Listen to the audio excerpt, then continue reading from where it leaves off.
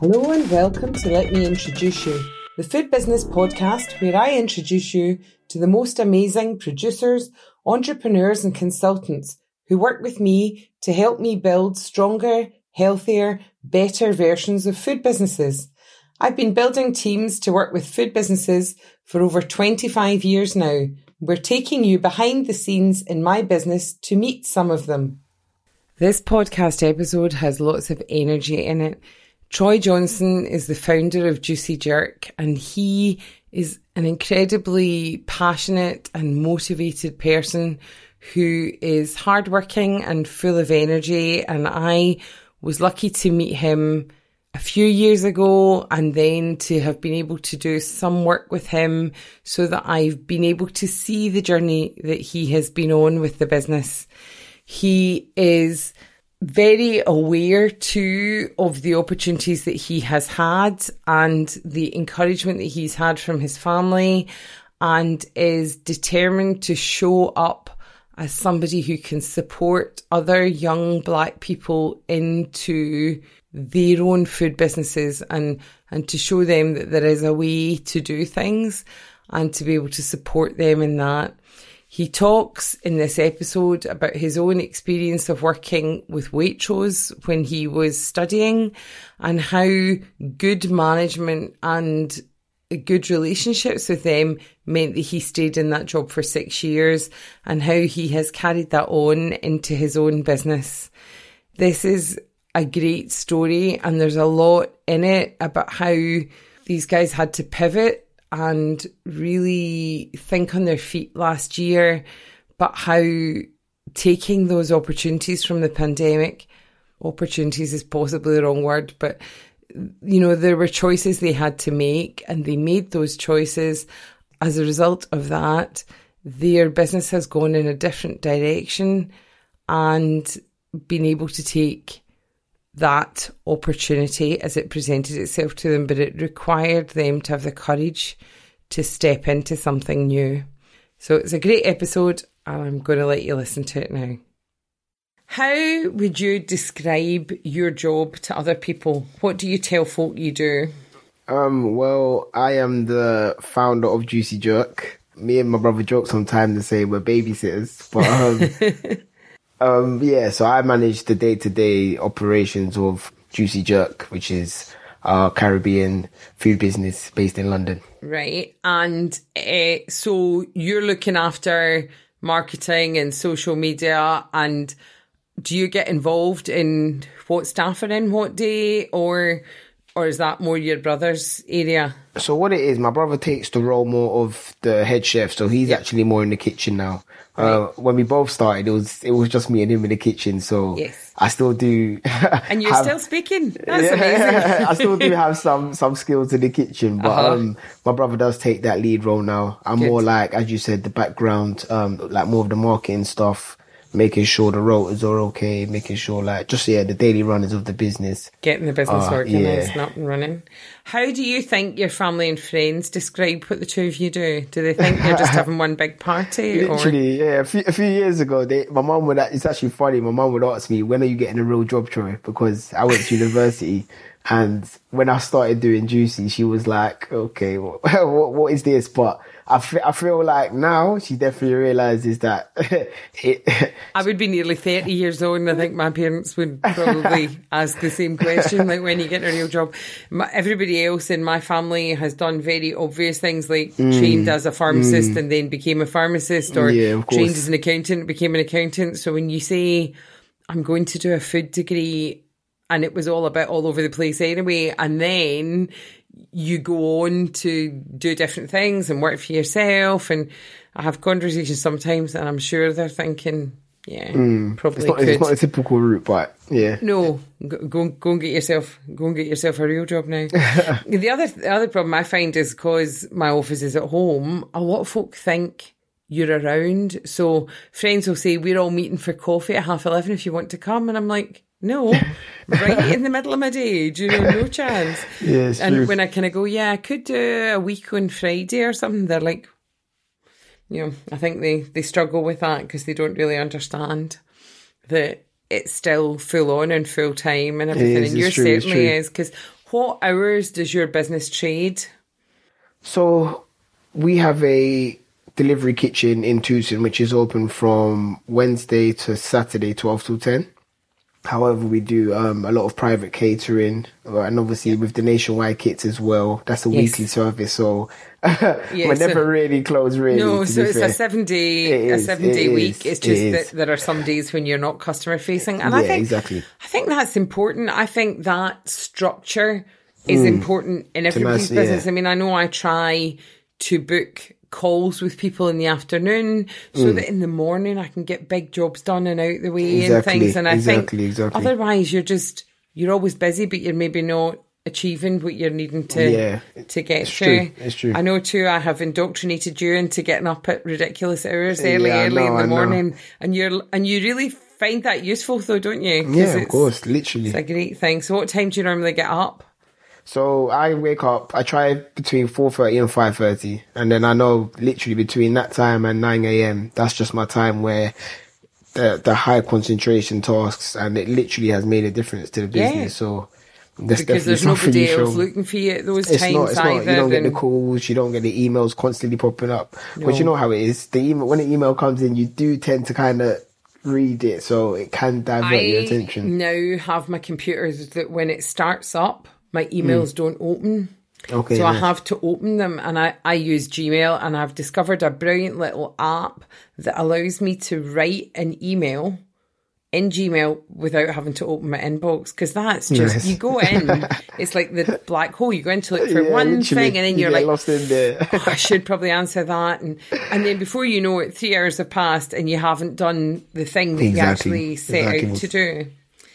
So you hit on the fact that you went to university. It wasn't food related what you did at uni. What did you study?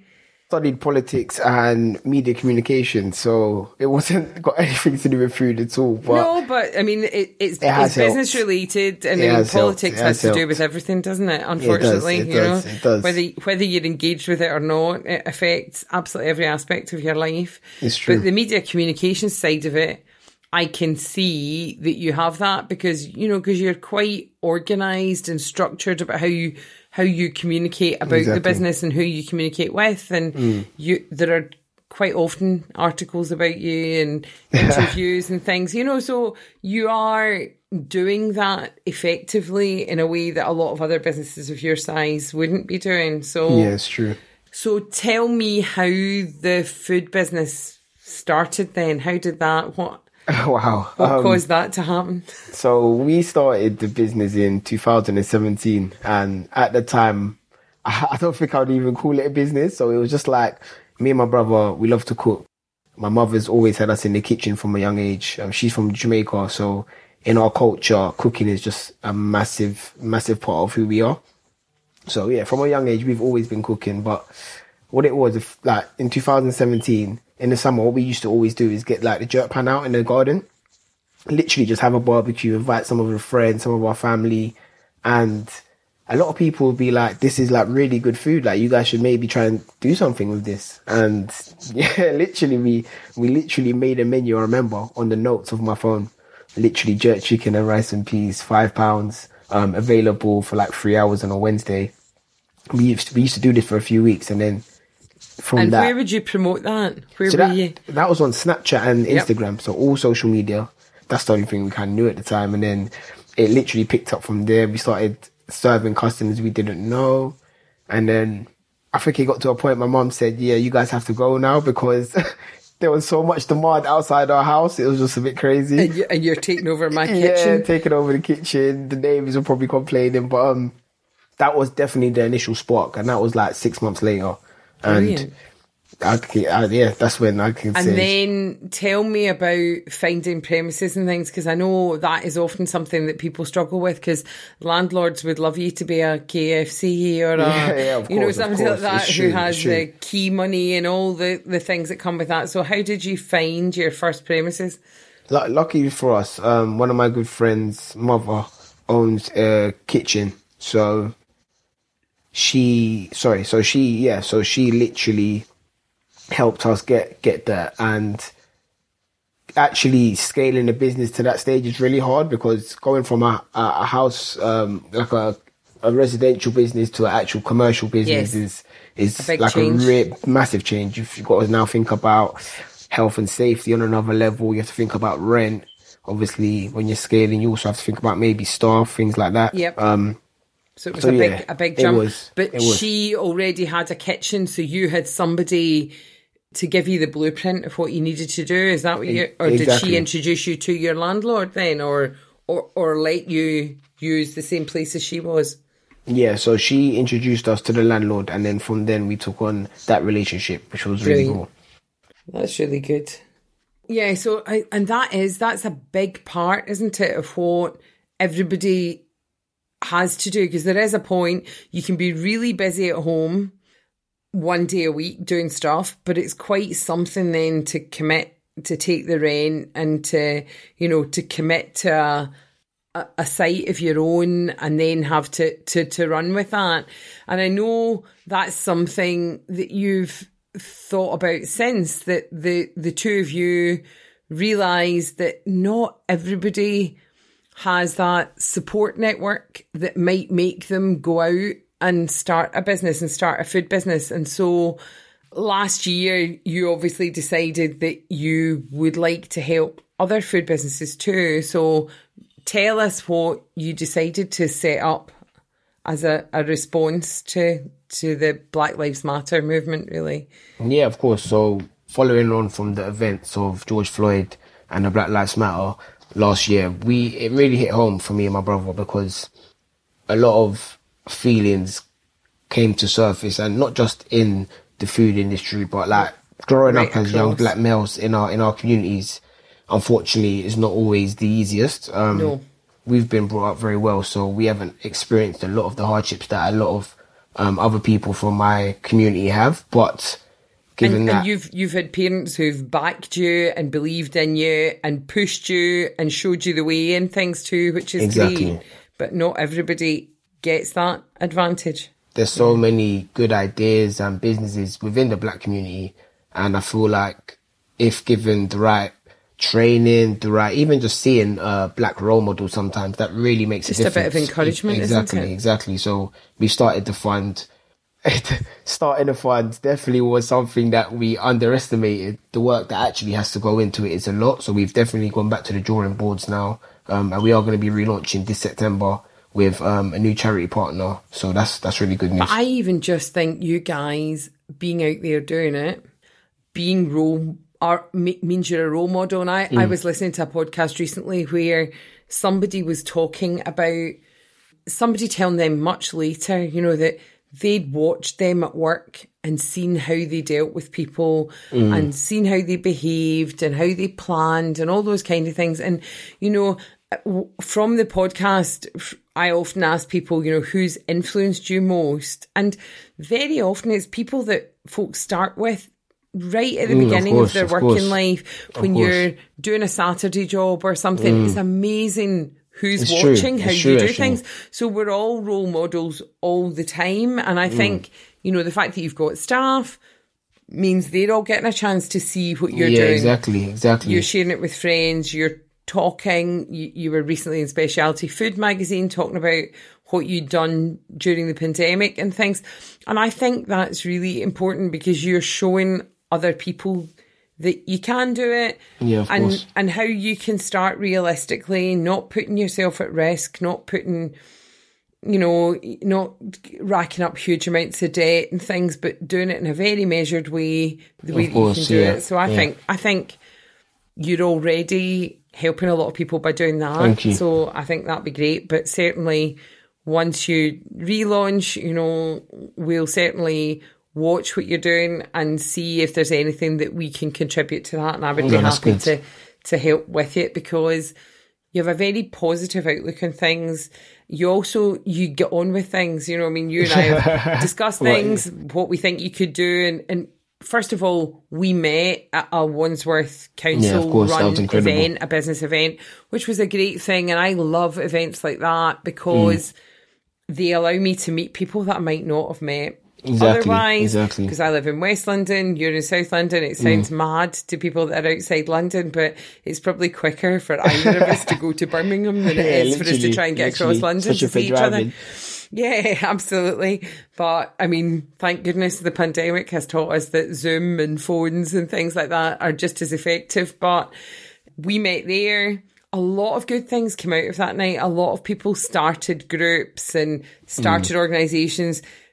It was a good networking evening where there were a lot of people in the room that could help each other, but also the businesses that were there looking for help were actually helping each other too. Yeah. And I think, you know, getting people together and getting them to set up those sorts of things is really important. It's really important, because I feel like getting inspiration from people that are on the same level of you is really important, as well as looking up to people further down the journey. I know, because sometimes when people are further on in their journey, they forget about all the steps in between. Of course. Or they'll tell you, we're using this bit of software. Yeah. And you're like, and then when you look at it, it's like overwhelm. It's far too much for what you're trying to do. You want to be, you know, you want simpler things at that point. Relatable, definitely. And other folk can help you much more then. So it is really good to be around a group of people, you know, and talk to other people and things, and just seeing other businesses. And that's also what I think is good about you having a customer facing business. You're getting all that feedback direct from customers. You're hearing from them on a day by day basis. So last year, we all had the year planned out. You knew what you were doing. We knew what we were doing. And then the pandemic struck in March, and we've had 15 months like we never could have thought. And I'm always quite thankful that at the beginning of it all, we thought it might be a month, maybe 2 months, but we hadn't really realised that it might be way over a year. And even then, I think a lot of things will change forever. And even at the beginning, when folk were talking about there'll be a new normal, I don't think you could really get your head around that. But no, of course so not. much has changed, and about the way we do everything. I mean, I don't know when last I paid cash for something, because you're so used to using your phone, and my 87-year-old mother uses Google Pay as if it's quite normal. For her now it is, and she'd been with a friend the other day for lunch and she'd used Google Pay and they were like, what are you doing? Wow. But, you know, I just think stuff like that isn't going to go back the way. The people that have discovered online shopping and things are not. No, so much things have moved online now, and it's going to stay. You've filled that time with other things too. You haven't got that time to, you know, give it up and go back the way. So the pandemic struck. First 12 weeks, you weren't even allowed to trade, were you? You just had to shut totally. Yeah, we just had to close. Luckily, we have a delivery only platform, so that kind of was our lifeline in the pandemic. A lot of food businesses had to shift to that model. Yes, but luckily you were already on it. Yeah, it was. But it's funny you say that, because just before the pandemic, we was trading at Box Park and Mercato Metropolitano, which were like quite big street food markets in London. Yep. As soon as the pandemic hit, we had to leave those sites, just because it wasn't. Because there wasn't any footfall and they weren't allowed to be open, were they? Exactly. It didn't make any sense for us. So we had to go back to that delivery only model.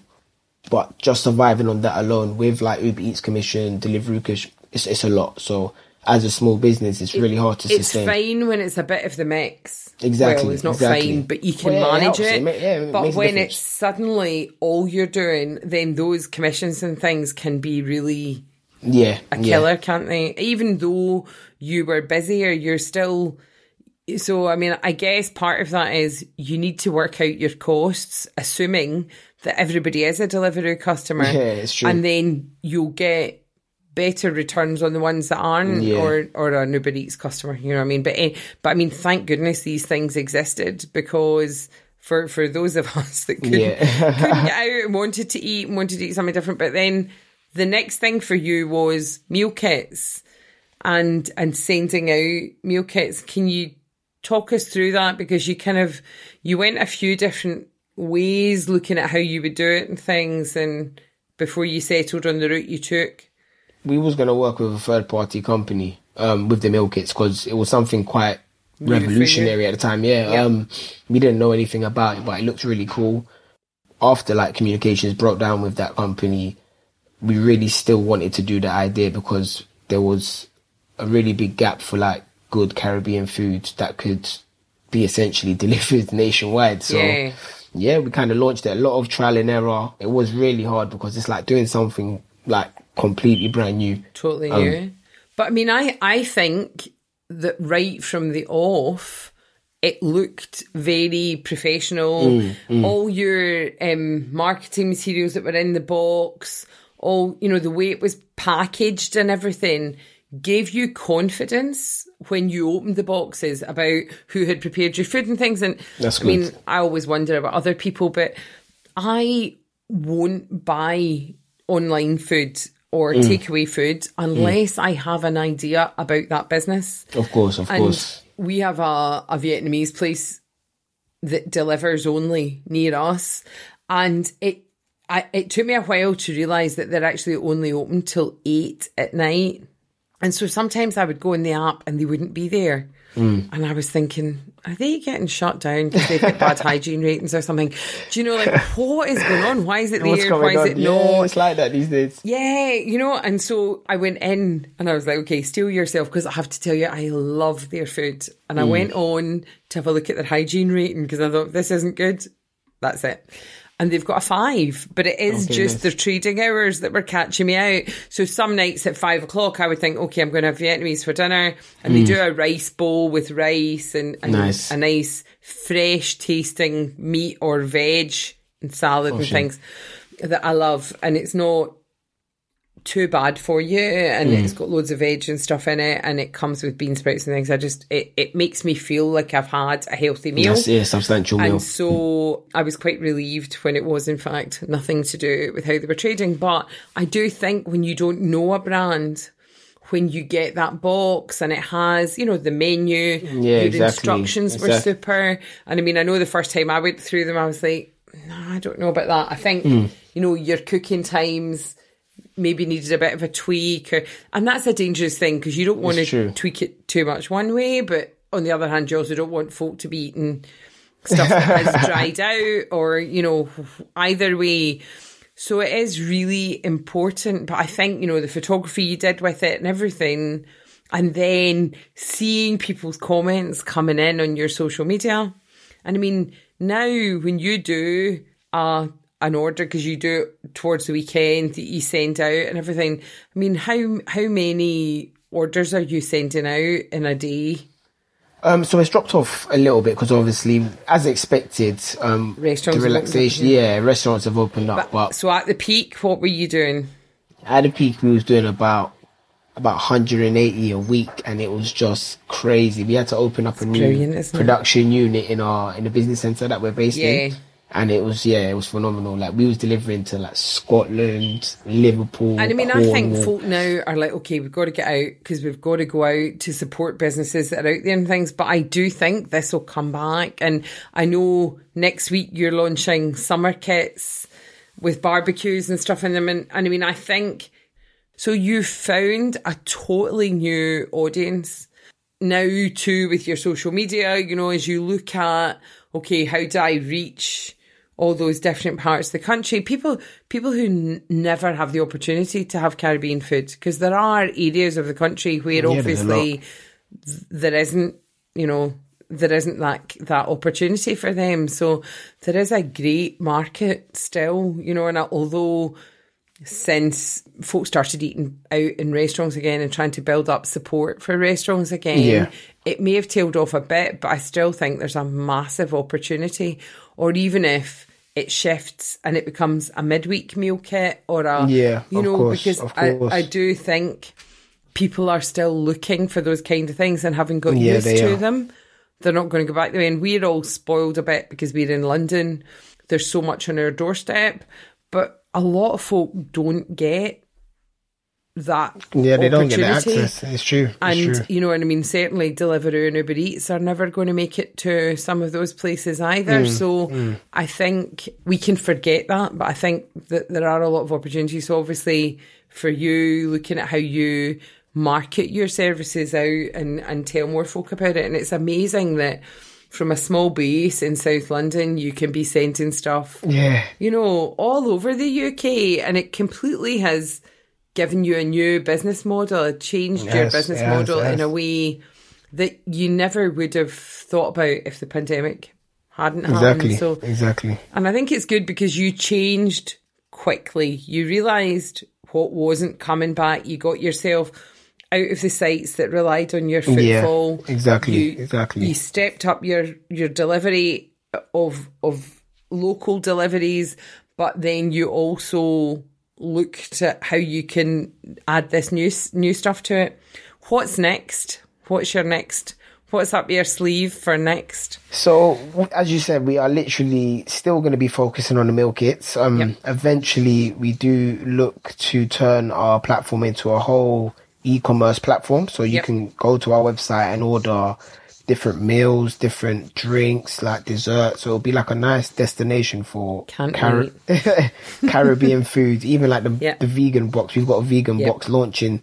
I know we've been talking about that. When that launches, that's going to be amazing. So, and I think that was stepping outside your comfort zone for you, because you were like, what if folk don't come to us for vegan food? And I'm like, because Caribbean food, I mean, it's the meat, you love your meat on the bone. Exactly. I mean, it's as far away from vegan as you can imagine, but then vegan food relies on great flavours. Caribbean food has amazing flavours. Yeah, a lot of vegetables. And and you know, I think too, there's that thing that if there's one, I mean, I know we have a member of our family who's celiac, so the discussion normally is where can he get something to eat, and then that dictates where we all eat. Either that, or if we're eating out with my brother with the young kids, then it's where would the kids get colouring in kits, or you know, whatever it is. It's funny, but there's always somebody in any group that leads it, and I think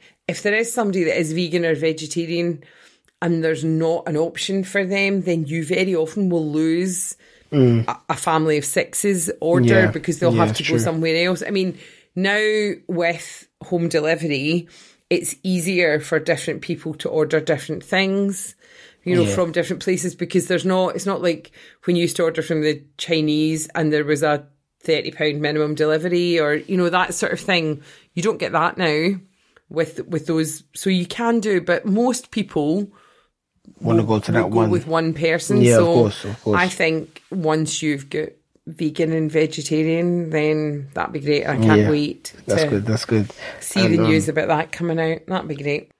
So yeah, that's the plans for the rest of the year, and we should be opening up a new site in the summer, but that's not confirmed yet. But hopefully you should see something about that very soon. Good.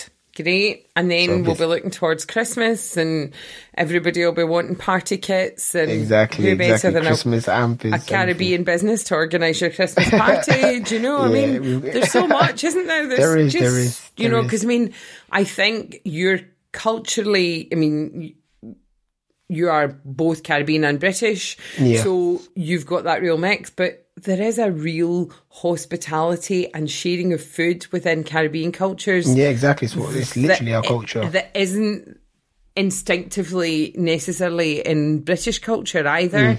So I think that's a really great mix, and you are, you know, the people to go to if people want that sort of experience and things. Yeah, definitely. So I think that's great, and it's great how you've managed to get that into your, you know, into you've captured that spirit in what you do, so that people can get that feeling. Yeah, that's true. Yeah, it's that experience. We really try to deliver that, so it's good that. Yeah, and I think, you know, I mean, I think a quick look at the website, even, you know, that, and the food photography and things on there is great, and so people know that they're going to get something good. We've talked a wee bit about you guys being role models for other people, but who inspires you? Who do you look at and think, I like or I don't like what I see them doing? Because you can, you know, because it works both ways, doesn't it? Yeah, of course. It's funny because we've kind of grown. We've obviously had to bring on staff, and I've realised, like, having staff in your team is having that right company culture, and treat our staff is like our family. Like, we've only got a small amount of staff, so it's nothing crazy, but it influences your business. So it definitely had me thinking about my previous managers and what you were saying before. I used to work at Waitrose for a long time. I was there for about 6 years. But the reason why I was there so long is because I had a great manager, Natasha and Michael, and they literally just had such a like proactive way of leading and showing things. Yeah, but leading by example. And if you want to do something, like you have to lead and show. Yep. So I feel like I've tried to carry that on with the team, and I think that's something. And I mean, your team isn't changing over regularly or anything, so I think you've hit the right note.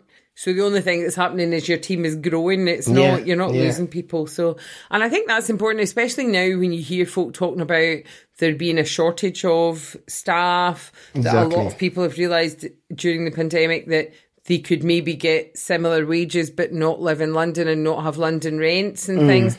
So I think some lower paid jobs are going to be harder to fill. Yeah. And I think that what will make that easier for companies is their company culture. Yeah, and definitely. How people feel about coming to work with you. And exactly, it makes a difference. It does. It makes a massive. I started my work life with Greggs, the bakers, and they had an amazing culture that came from Ian Gregg, who just loved people. And when I knew him, they had nearly 1,000 shops. And I could go round the business with him, and he would say to me as we were approaching a shop, the last time we were in that shop, the manager was having a problem with one of her kids at school. How has that been resolved? Do you know? And I would think, I can't believe that you've got that many shops. And you can, and and he would say something like that to me, and I would think, oh, you're right. I'd completely forgotten about it, But he was really interested in people. And because of that, people treated the business like it was their business. Exactly. Which is exactly what you want. They weren't just doing stuff because he was in the shop. They would do it. And we at that time, the shops ran 6 days a week and they didn't run on a Sunday. And he was a big campaigner to stop Sunday trading, not for any other reason than he wanted to make sure that all his staff would always have a day at home with the rest of their family. Yeah. And he bussed people from Newcastle to London to protest outside Parliament and things. I mean, he really pushed for it. But quite often staff would say to me, we come in on a Sunday because we can do a deep clean, because we don't get a chance to do a deep clean other days. They really did behave like that shop was their shop. Yeah, that's important. Other customers would talk about going to, and they would say the name of the manager's shop, so they also felt that feeling, which I think is important, and they knew their local customers, and I think it is key. So it's great if you build that. Right, it is definitely, especially the industry that we're in as well. Hospitality, it's all about people. That's what That's it. Keeps us going, literally. So yeah. I heard somebody say the other day too that when we come back out of the pandemic, customers are going to be interested to know how businesses treated their staff during the pandemic. And I think that's right. I think, the companies that made everybody redundant right at the beginning, when they must still or should still have had some financial reserves and things. I think, folk will look differently at doing business with some of those businesses. So no, of course. I think that's good. Other role models, who else what do you read? What kind of stuff do you read that you like? Or whose podcasts are you listening to apart from mine? There's a guy called James English, actually. He does some really cool, he interviews a very diverse range of people. That's a nice podcast. It's good. I tend to take inspiration from people around me, literally just things like you teach me how to wake up early. Just general things that I feel that come up in conversation. Exactly. And it could be from someone I meet tomorrow. It could be, That's really good. That's great. People often talk about stepping outside their comfort zone, and they'll say, if you're going to grow your business, you've got to step outside your comfort zone. What do you look at now that you really can't believe that you did? Is it, I mean, you're still very young and you've got quite a young business, but when even when you look back over the last 4 or 5 years, what do you think that surprises me? I never would have thought I was doing that. Me and my brother, we've never really been in this business for money. I think if we would be doing something else, but that's just like industry, unfortunately. Yep. But it's like we started the business with £500, and it's like, to where we are at now, 4 years later, it's amazing. Like we can obviously not live a crazy life, but we can obviously look after ourselves and our staff. And it's just seeing where we've come from 4 years ago to where we're at now. It's just, it's amazing. And it just gives us more drive. That's great. No, I think that's really good. And I think it's great that you didn't burden yourself with mad amounts of debt in the beginning either. Of course, it's important. And that there were people that you could ask about how they did stuff and how they geared up to coming out of your home kitchen and all of that sort of thing. I think that's really, it's great. And I mean, that's back to, isn't it? It's back to network. Yeah. And having that network around you and exposing yourself to people and, and I mean, Jenny Asiama, who works for Wandsworth and Richmond Council and has won awards for the way that she helps businesses and amazing. things. She doesn't stop. She actually doesn't stop. She totally doesn't stop. She's incredible. But, that also motivates me that when she asks me to do something, I would bend over backwards to help her because she's always like so on it and she really does deliver. And from her point of view, that comes from the fact that she is doing what is her purpose. Exactly. She was put out there to help businesses. That 100% is what excites her. And that really comes out in what she does. And I think that's an important thing for us all too, that if you're passionate about something, you can find energy and enthusiasm for it. You can. That you never would otherwise. There's a charity in the business centre where we're based, in Trident Business Centre, called Business Launchpad. And they actually work sometimes with Jenny. And what they've been doing with our business, in the first 2.5 years, they were coaching us and they've been there every step of the way. So that's brilliant. It's just about finding the right people who are just in your corner. And it does make a difference. And again, really does. Who believe passionately in what they're doing. Exactly. And so really want to help you. No, I think that's very true. Apart from your new boxes, which I'm sure you've been testing, what is the best thing that you've eaten recently? What else have you had that you've been excited by? I'm a fan of Japanese food, so I was very excited to get back to the to my favourite restaurant.